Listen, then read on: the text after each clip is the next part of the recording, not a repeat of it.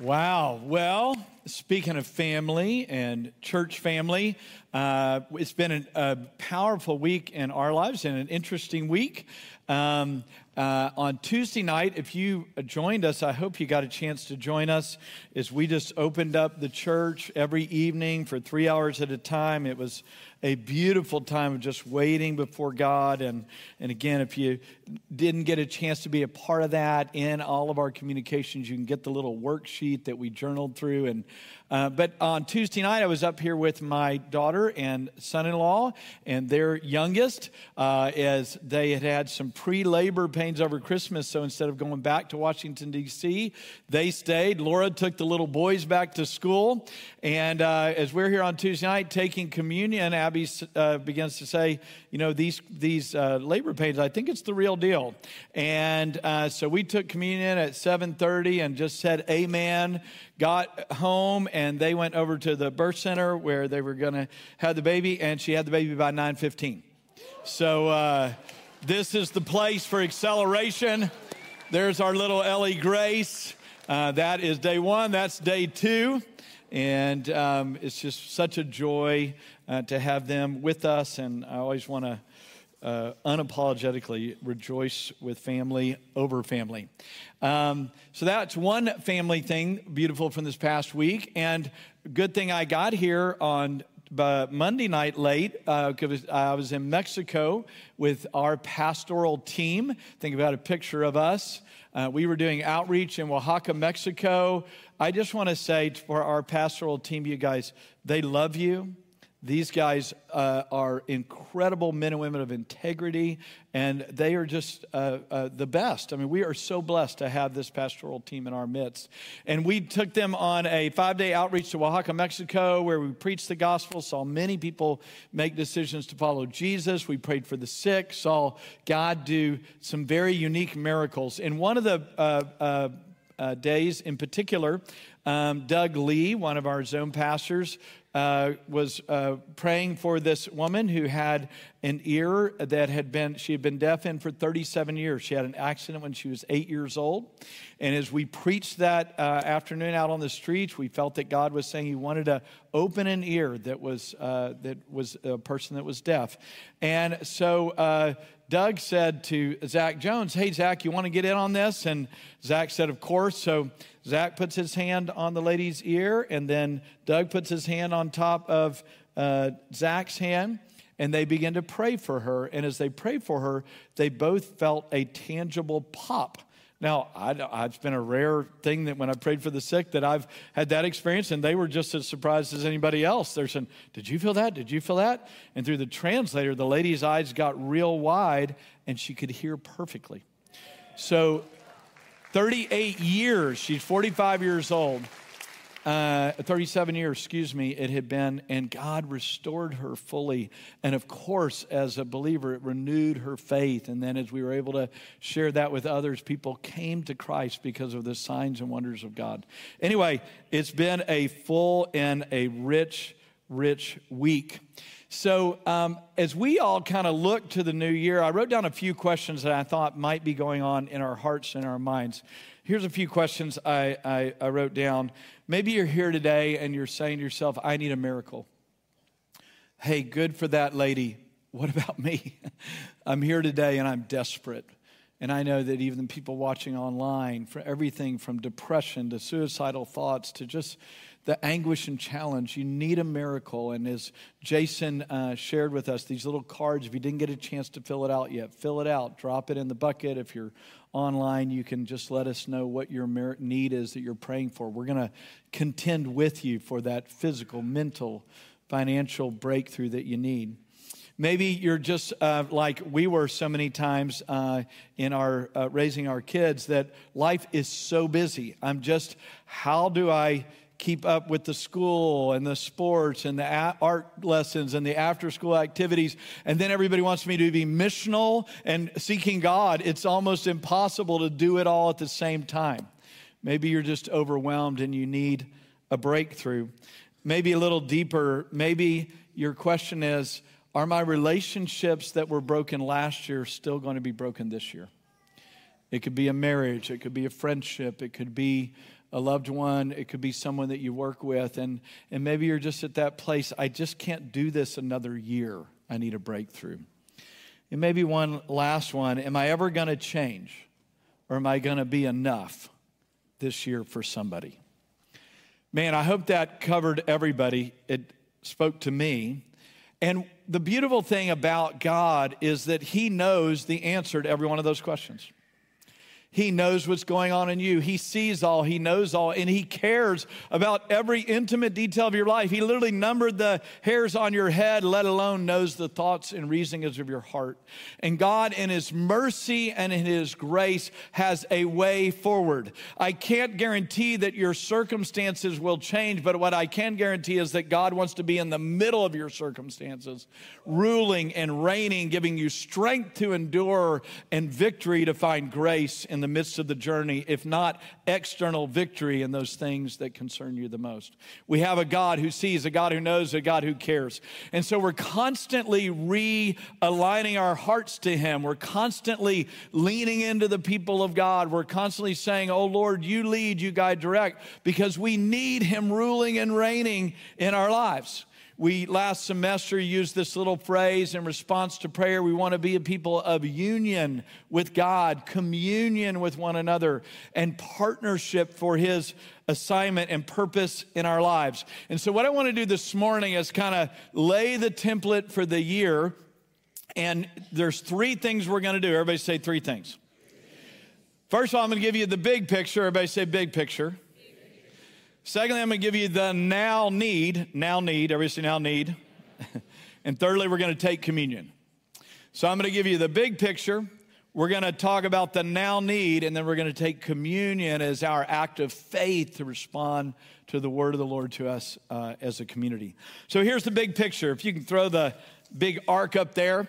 We've been on a journey since 2021. We felt that God led us to go on a 5-year journey of just responding and letting Him lead and guide us through His purpose and His plan. There's nothing magical about 2025, but we do believe that if we respond to God in 2023 or 2022, if you respond to God all along the way, then at the end of 2025, we will be right in the middle of what God has created us for. Whether that's individually, whether that's families, or whether that's us as a church family. So the first year we talked about pruning and that whole idea of surrender. And let me just say it again to you. If you have felt pruned, like literally the shearers are out and everything seems to be being cut back, remember God's design for pruning is for more fruitfulness. If in the pruning you lean into God instead of pull away from God, then there is more fruit for you, even if it wasn't the initial design of God, desire of God, and how you got there. Pruning always leads to fruitfulness for those who lean towards God. So we really attended to that. And again, these are always ongoing things. But year 2 was about prayer. We called it Ignite the Boiler Room. And God, how do you put fire in our hearts, our homes, our families? What does prayer look like? How do we become a house of prayer individually and as a community? And we've been leaning into that. And we made a lot of headway, but there's a long way to go here. But the beautiful thing about God is He is always forever present. These are not just linear check boxes. These are ongoing things of union, communion, and partnership with God. And in 2023, as we sought the Lord really for our Antioch movement worldwide and specifically here locally, we deeply landed on God's call to us to contend for the unity of the Spirit and the bond of peace, as it says in Ephesians 4, that there is a unity that God is calling us to. And again, I will keep repeating this praise to God, and phrase until we get it, is that unity ultimately, again, is union with God. I want to be in unity with the Father, Son, and the Holy Spirit. I want to be so one with God that in Him I live and move and have my being. Communion with one another. I want to be right with the people of God, right with my friendships, right with my family. I want to be right with God, the communion of the saints, not only with friends here locally, but the body of Christ at large. And I want to be in partnership with God's mission to seek and save the lost so that every tribe, tongue, people, and nation, wherever God isn't, he will be present with a witness for his glory. This is what we talk about when we say, what is unity for us? Union with God, communion with one another, and partnership with his mission. Now, these three key scriptures we want to put up here is John 17, Acts 2, and Ephesians 4. These are the frameworks that we're going to be working through. This month is the month of consecration. We're going to be dealing with that in here in just a moment. And then starting in February, we will literally journey through the year, unpacking Jesus' prayer in John 17, that we would be one as he and the Father are one. And here's the thing about the prayers of Jesus. Everybody listen. It will be answered. Jesus' prayers get answered every time. His prayers get answered, and he said, Father, make them one as you and I, and as we of the Trinitarian beauty of God, as we are one, make them one so that the world will know that you have sent me. So there is this beauty of God. Jesus' prayer will be answered, but he's looking for a people to partner with him in that prayer. And we're going to be that people by the grace of God. And then we have the Acts 2 was the coming of the Holy Spirit that made unity possible, because it is impossible in the flesh to be unified ultimately for any period of time apart from the Spirit of the living God. So God sends the Holy Spirit so the promise is possible. And we see in Acts 2 the people of God living that out.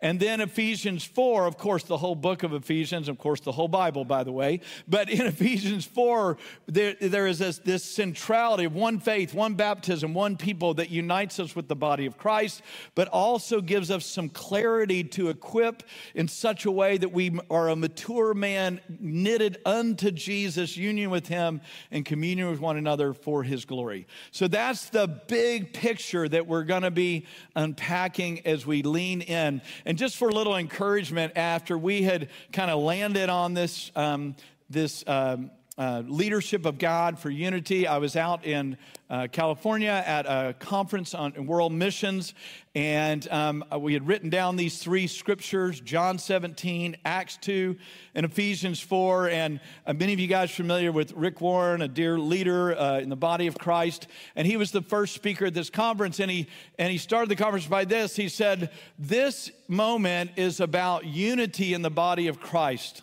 And if we're going to see world evangelization happen in our lifetime, unity is paramount. And there are three key scriptures, John 17, Acts 2, and Ephesians 4.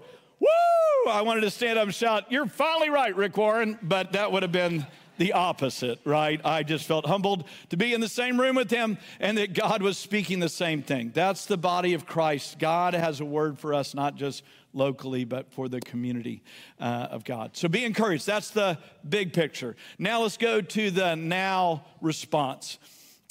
We have this whole month set aside for what we've called set apart, a month of consecration. And it comes from a scripture that God spoke to us so clearly at the end of December is kind of the catalyst, because when there's right surrender, everything's possible. But without right surrender, even these words of unity and the promises of God, we don't get there when we're self-directing our life. And so God spoke to us so clearly out of a unique passage in Isaiah 33. So if you have your Bible, turn to Isaiah 33. We're going to unpack verses 20 through 22, and let me read that. Look upon Zion, the city of our appointed feast. Isaiah 33, starting verse 20. Your eyes will see Jerusalem, an undisturbed habitation, a tent which will not be folded. Its stakes will never be pulled up, nor any of its cords be torn apart. But there the majestic one. You just got to pause whenever you say that. There the majestic one, the Lord, will be for us. A place of rivers and wide canals on which no boat with oars will go, and on which no mighty ship will pass. For the Lord is our judge. The Lord is our lawgiver. The Lord is our king, and he will save us. Isn't that a great promise? Whenever we see God speaking through the prophets, and in this case, Isaiah, there is always a mirror or companion New Testament outcome of that. So even as there's metaphors and unique language that is used and maybe some things that we may not fully understand, those prophetic voices are speaking of Jesus. They're speaking of the church, and they're speaking of God's ultimate will for mankind. So we draw deeply, as the New Testament admonishes us, we learn lessons and we get words from God from the Old Testament to pull forward into our new covenant reality, and we can be confident that what God spoke in the past is being lived out in the present through his people and through his church. So that's what I want to do. Now let me unpack this for us kind of verse by verse. So starting verse 20, look upon Zion, the city of appointed feast. Your eyes will see Jerusalem, an undisturbed habitation.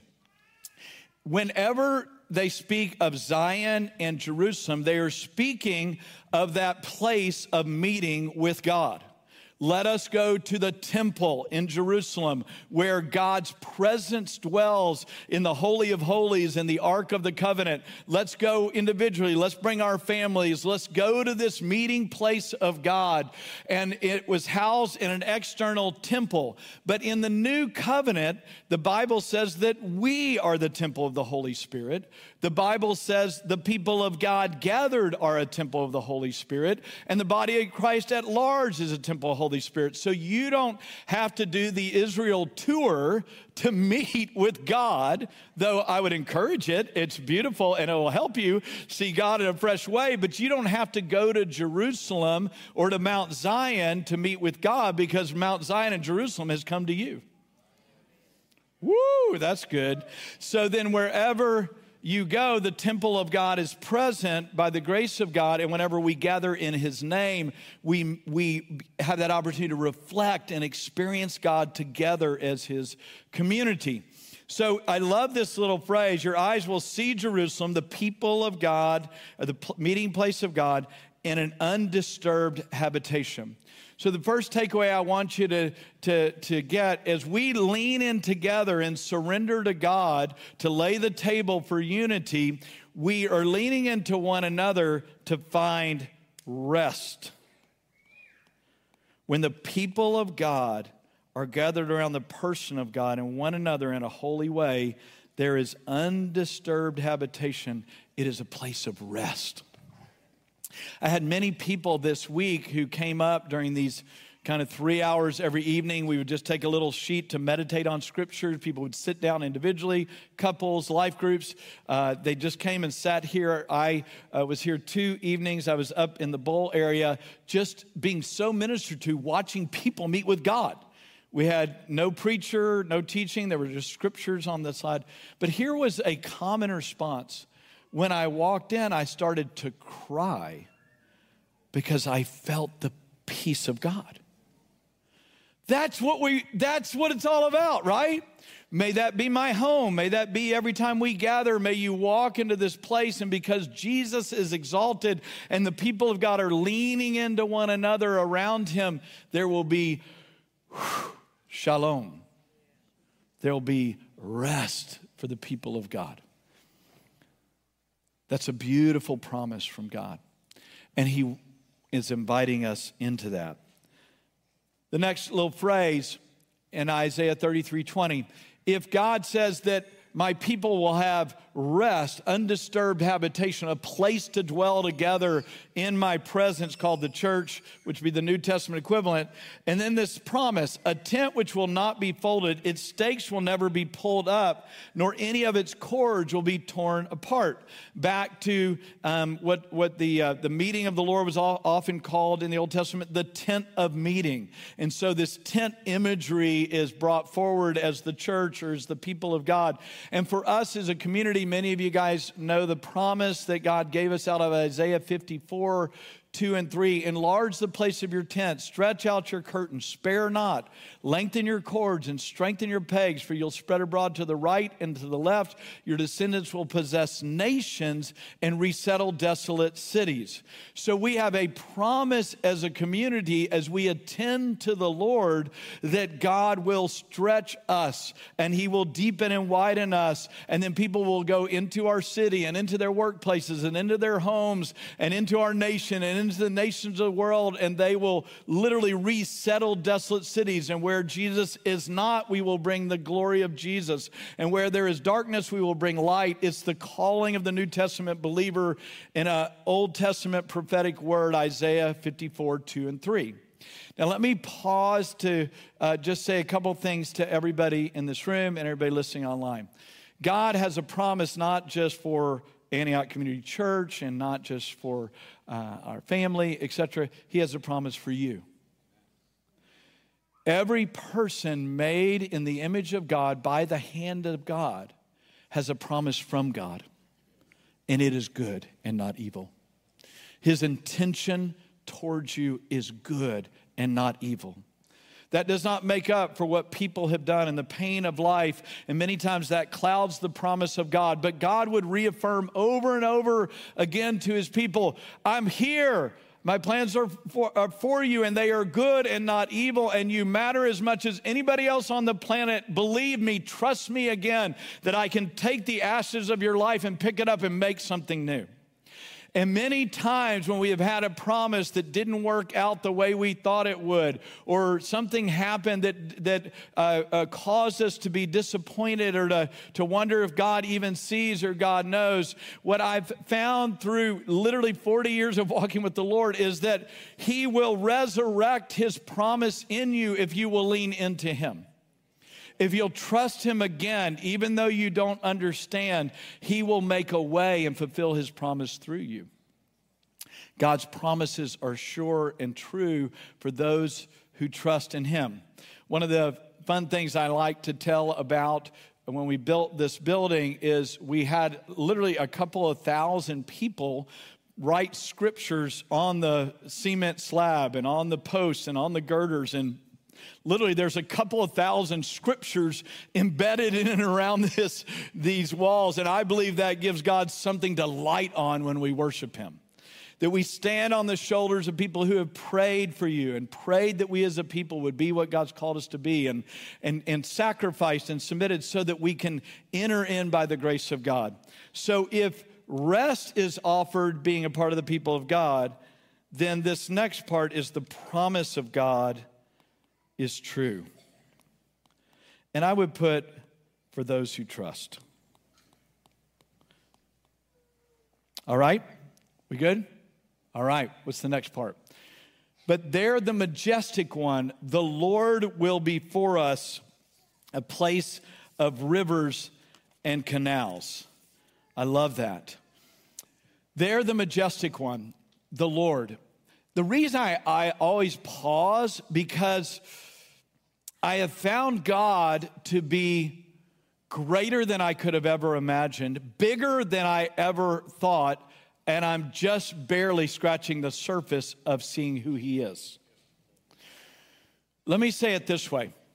A common exercise that people do when they're trying to help people understand the character of God is they'll say, close your eyes and think of God and tell me the picture that you see. Great common exercise. Some people will say, oh, I see a grandfather that was really kind to me, or I see a affirming father, or I see a blank. I've had that many times. I see nothing, or I see someone who abused me, or I see somebody who's distant. So we have the ugliness of that picture, and sometimes there's the beauty of that picture. But remember, whatever picture you come up with in your mind is incomplete without God speaking for himself. No matter how great you can think God is, he's greater than that.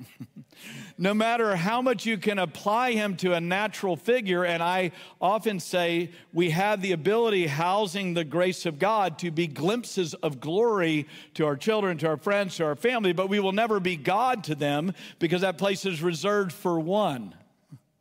God himself. So we house and we reflect him as best we can, but it will be insufficient. That's why all of our kids need to be saved. No matter how great mom or dad are, they must be saved by the grace of God and encounter God, because we are not enough even in our best attempts. But that's a beautiful thing. And the best thing you can give your kids is, we are doing our best, kids, but it's never going to be enough without Jesus in the center of your life, because we are doing our best to partner with him, but you'll be complete in him when you come fully to him. Everybody know what I'm saying, right?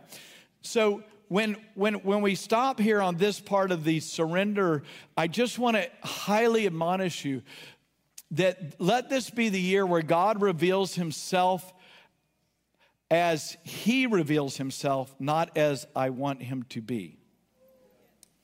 One of my favorite passages is in the book of Revelation, where John, the beloved, the one who said this about himself, said, I was the one Jesus loved more than the others. John felt very loved and very close to Jesus.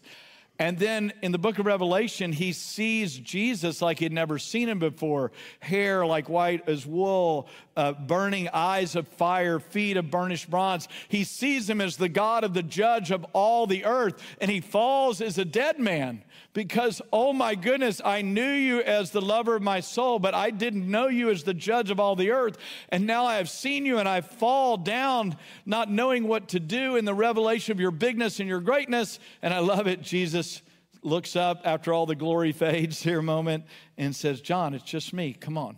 I've got a work for you to do.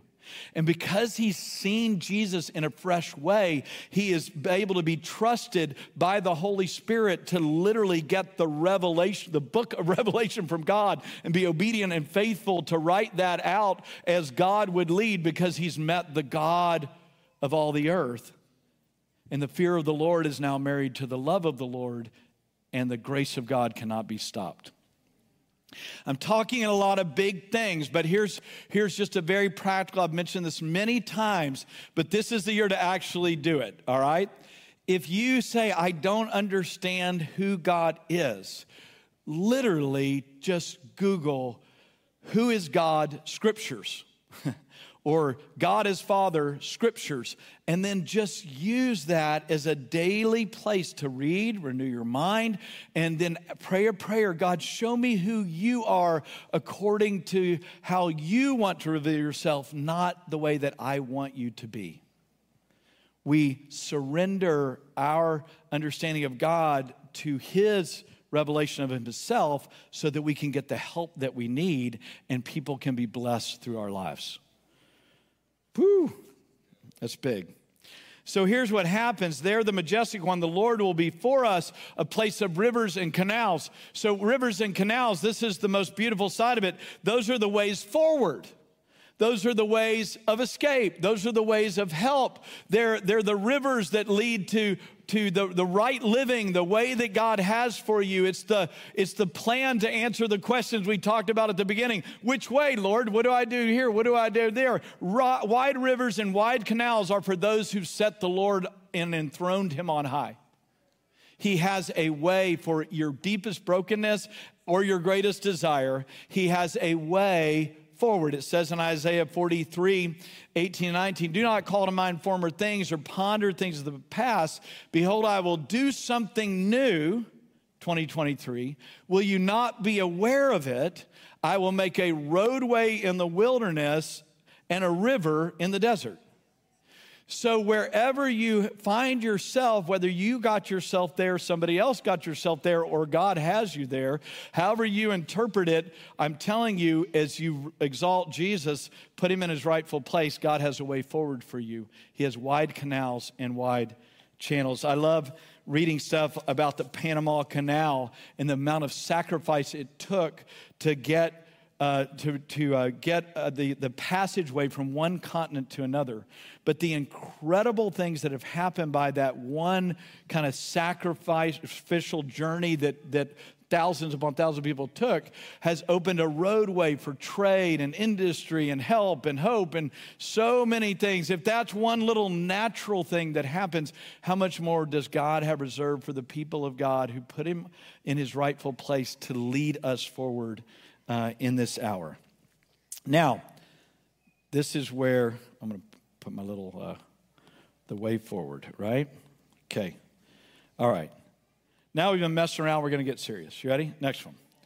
On which no boat with oars will go, and on which no mighty ship will pass. We'll finish it, the passage. For the Lord is our judge. He is our lawgiver. The Lord is our king, and he will save us. On which no boat with oars will go, and on which no mighty ship will pass. Now, I shared this about 6 weeks ago, but I want to remind us, or maybe for the first time, reintroduce that, and that is this.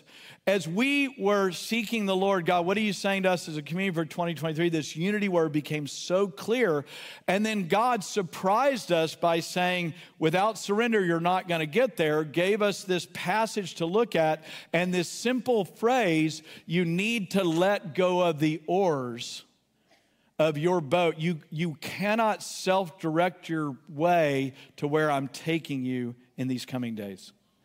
Self-direction, self-leadership is not going to get you where he's wanting to take us. Let me give you another picture. Someone just in prayer had this impression, something like this, that Antioch was like a ship that was in the middle of the ocean, but kind of dead in the water. And it was that gentle rebuke of God. If you've ever read Revelation, the letters to the churches, Jesus points out, hey, this is what's good about you guys. Here's the problem with you guys. If you'll repent, there'll be a double blessing or some unique blessing on the other side. And this kind of picture that someone had in prayer really spoke to that. And it was an affirmation and a correction. And in the picture, this ship's dead in the water, and it was like an affirmation from the Lord. And I would affirm everyone here that's been a part of this community, hey, well done, guys. Thank you for loving. Thank you for serving. Thank you for sacrificing. Thank you for all you've done.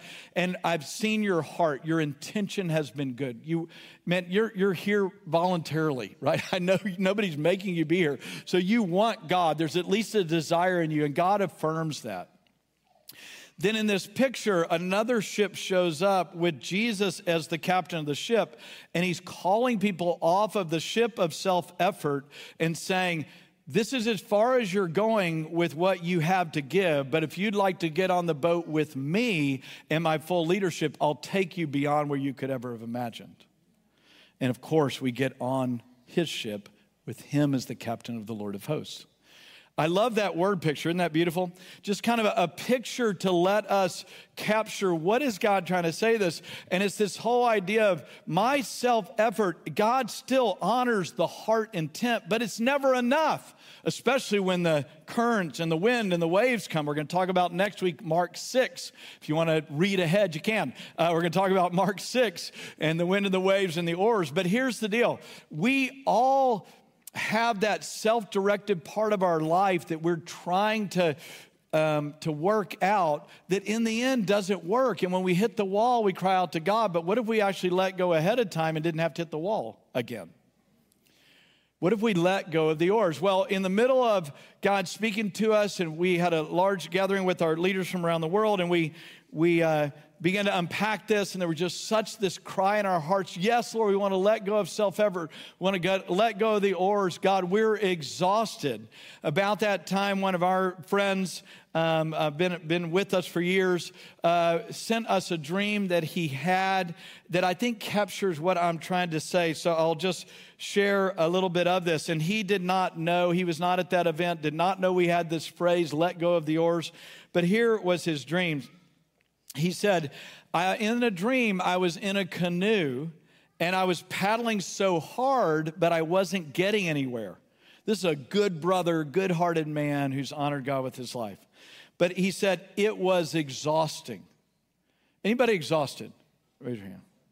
I'm in the canoe. I'm doing my best, but I'm exhausted with my activities. This represented, this represented my own works and agendas. He said, I felt led to surrender my oars into the river. What a unique phrase. There it is again. I felt led to let go, put my oars into the river. This was a Hebrews 6 moment where I was repenting of my dead works, my own way of trying to help God out, let alone the dark stuff of our lives. And Jesus told me in the dream, I want my church back. Whew.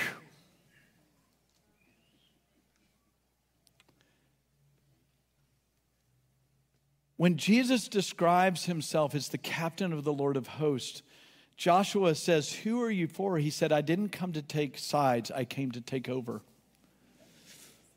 Our disunity is because we've all gone into camps instead of come to Jesus. We're coming to Jesus. He's come to take over. Let's let him. So back to this experience, I want my church back, the Lord said. This is a time to lay down vain efforts and agendas. He's dealing with his people. Then a new current started to pull the canoe. It took a while for me to recognize the current. It was almost like the paddling had desensitized me to the current of the Spirit. Anybody know what I'm talking about? You're just in it, you're grinding, you're doing the deal, you're running around in the minivan, you're doing the thing, you're doing whatever you're trying to do to honor God the best you know how, but you're exhausted and it's never enough. And what happens is when we don't listen for the moment by moment intimacy with God, the day by day, when we just take the orders and try to work it out in our own flesh, we run out of gas, you guys, and we desensitize ourselves to the intimacy and tenderness of God. And then what happens, that catches up with us. And at the very least, we end up pulling back or giving up out of exhaustion. The very most, we find comfort in darkness and we find ourselves shipwrecked.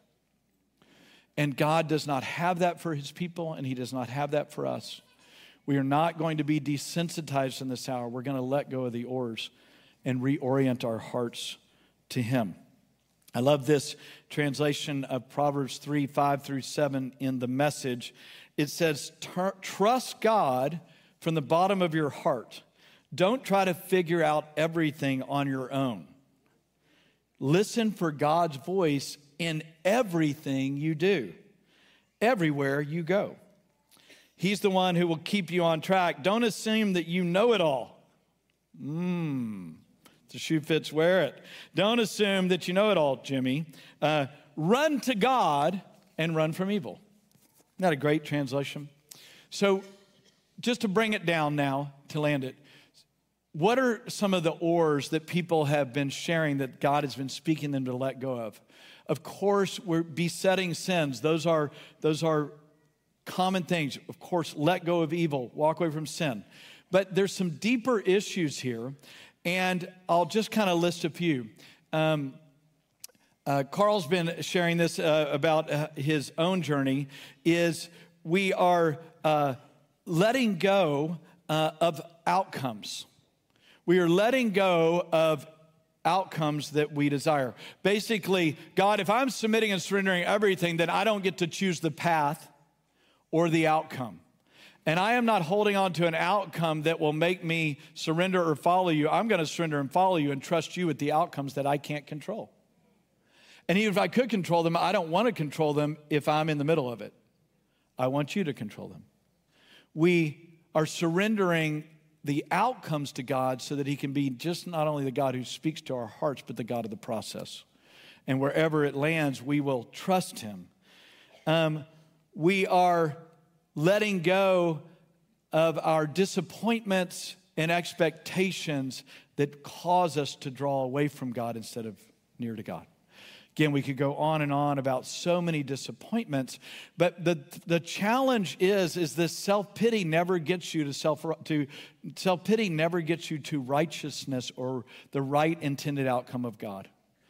God is merciful and compassionate for your disappointments, but you've got to let them go and retrust for him to lead again in his way. Here's another one. We have to let go of the oars of unforgiveness, justified bitterness, maybe I would say. And of course, these are common themes, but they're very specific to each one of us. I can't remember ever doing this, but I was a while back doing a funeral, and there was some conflict in the family. And as I shared the words of comfort and everything else, and I said, hey, if this precious individual was here alive today, what they would say to all of us is stop it. Let it go. Unforgiveness is not worth it. Let it go. and reconcile. And I would say to you for 2023, let it go. It's not worth it. Come to God, to one another wherever possible, but let it go. Mainly, the thing that I would want to make sure that you're hearing over and over again, ultimately, we're letting go of the oars of a self-directed life. Letting go of the oars of a self-directed life. I am not God. I have chosen to make him God, submit my heart and quit directing my life, but to allow him to direct everything and not just some things. And when that trust is there, he is so able to lead us in the way that he created us for, because he has a promise for all of us in the journey. We'll let you fill in the blank as you seek the Lord, but one other thing I need to say is, what is letting go of the oars not? What it is not irresponsibility for our assignment. When we let go of the oars, we do not let go of our covenant of marriage. We do not let go of our diligence to seek the Lord and honor him with our lives. We do not let go of what has already been written in the Word of God. What we let go of is us directing our own lives. Do you understand what I'm saying? So it is actually, you're going to be a more honoring employee. You're going to be a more honoring son. You're going to lean into God because you're letting go of the oars of self and laying a hold of the Word of God as he leads and directs. We're not letting go of our assignment. If you're called to be a teacher at this time at 5th grade at an elementary school here in town, you are staying with that assignment all the way through. If the Holy Spirit is leading something else, it will be through you surrendering your education career, re-surrendering your position, your place. And if God chooses to resurrect it, then you joyfully will teach again. And if he's redirecting, you will joyfully let it go. But we're not minimizing our assignment as we're letting go of the oars. We're actually leaning more into God to lead us. I could say so many things about this, but remember, in the end, it is a dethroning of self and an enthronement of God that allows us to be saved. Not just salvation by faith for our eternal destiny, but allows us to be saved from the anxiety and the pressure of self-direction and free to follow a God who leads us well, for he is King, Lord, Judge, Lawgiver, everything we need, and he will save us. All right. That was number 2. Number 3, I'm going to read a passage. We're going to take communion. Here's how we're going to respond to the message. Here's what I'm asking you to respond. Hopefully, there's already reflection going on inside. Where have I been self-directing, Lord? What oar do I need to let go of? Where do I individually, or me and my spouse or friends or roommates, how can we as a community lean in here? So that is one thing we're asking the Lord about. And I was on a call with about 60 leaders from the body of Christ, predominantly non-Western, non-Americans, from around the world representing the body of Christ. And they were talking about, what is God saying to the body of Christ? And one of the clarion words was that it's a year of communion. It's a unity and communion. I was so encouraged. I said, yay! And then they said, but their admonition was this, that every time you take communion, let that be a reminder of our disunity so that we can unify and come together for such a time as this. So the literal act of communion is where we examine our hearts and we say, God, where am I disunified with you? I confess my sin and I recommit my union with God. Lord, where am I in disunity with the body? I confess my sin, and where possible I make it right, but I reunify as being a part of the body. And then, Lord, where am I in disunity with your purpose and plan for my life, and I want to get on that plan again. So communion is a literal physical act to remember the Lord and all that he's done, and remember the covenants that he has called us to. So let me read a passage of Scripture, and then we'll respond. 1 Corinthians 11, 23 through 30. For I received from the Lord that which I also delivered to you, that the Lord Jesus, in the night that he was betrayed, took bread. And when he had given thanks, he broke it, and he said, This is my body, which is for you. Do this in remembrance of me. In the same way, he took the cup after supper, saying, This cup is the new covenant in my blood. Do this as often as you drink it in remembrance of me. For as often as you eat this bread and drink the cup, you proclaim the Lord's death until he comes. Therefore, whoever eats the bread or drinks the cup of the Lord in an unworthy manner, hang on here, shall be guilty of the body and the blood of the Lord. But a man, woman, that's mankind, must examine himself, and in so doing, he is to eat of the bread and drink of the cup. For he who eats and drinks judgment to himself if he does not judge the body rightly. For this reason, many among you are weak and sick, and a number sleep. That is a heavy scripture. But why would I bring up the fullness of that scripture today as we take communion? Because God's grace has to be acknowledged when we come to the table of the Lord. When he speaks of these consequences, he's speaking of it to actually turn you to grace. So basically he's saying, I've forgiven you, now forgive others so that grace flows in your relationship. My blood's been shed for you, therefore acknowledge my grace towards you for your sicknesses and your brokenness in life. Let it go, your own surrender life to me, and let go of others and bless them so that my grace can flow, so that you don't live under the curse, but under the blessing of God. And in these moments, in this moment right now, come to the table of the Lord. We're going to do a little worship here in a moment, but just simply say, and for me, I usually get on my knees or something. There's nothing about it except it just helps me posture myself. And I say, Lord, search me and try me. Lord, where am I out of sync with you? This isn't where we fix everything. This is where we confess everything, right? We're receiving the bread and the cup as grace to us and others, not as works. So, Lord, I confess this is where I've been out of step with you as you've revealed it. And, Lord, I don't want that. I want to be with you. And, okay, Lord, is there anybody that I'm wrong with? Anything? So, Lord, I bless this one. I bless that one. I forgive this one again. Again, that doesn't take care of the process that may be needed, but it does agree with the Lord that, hey, I want to make this right, and I bless them and forgive them by faith, even though there may be a process. And then, Lord, I want to be at one with you and your purpose and plan for my life. And so I just renew my covenant with you again today. And thank you. Thank you for grace. Amen. Hope that's enough direction. And today we'll do it as you are ready. You take the cup and you take the juice.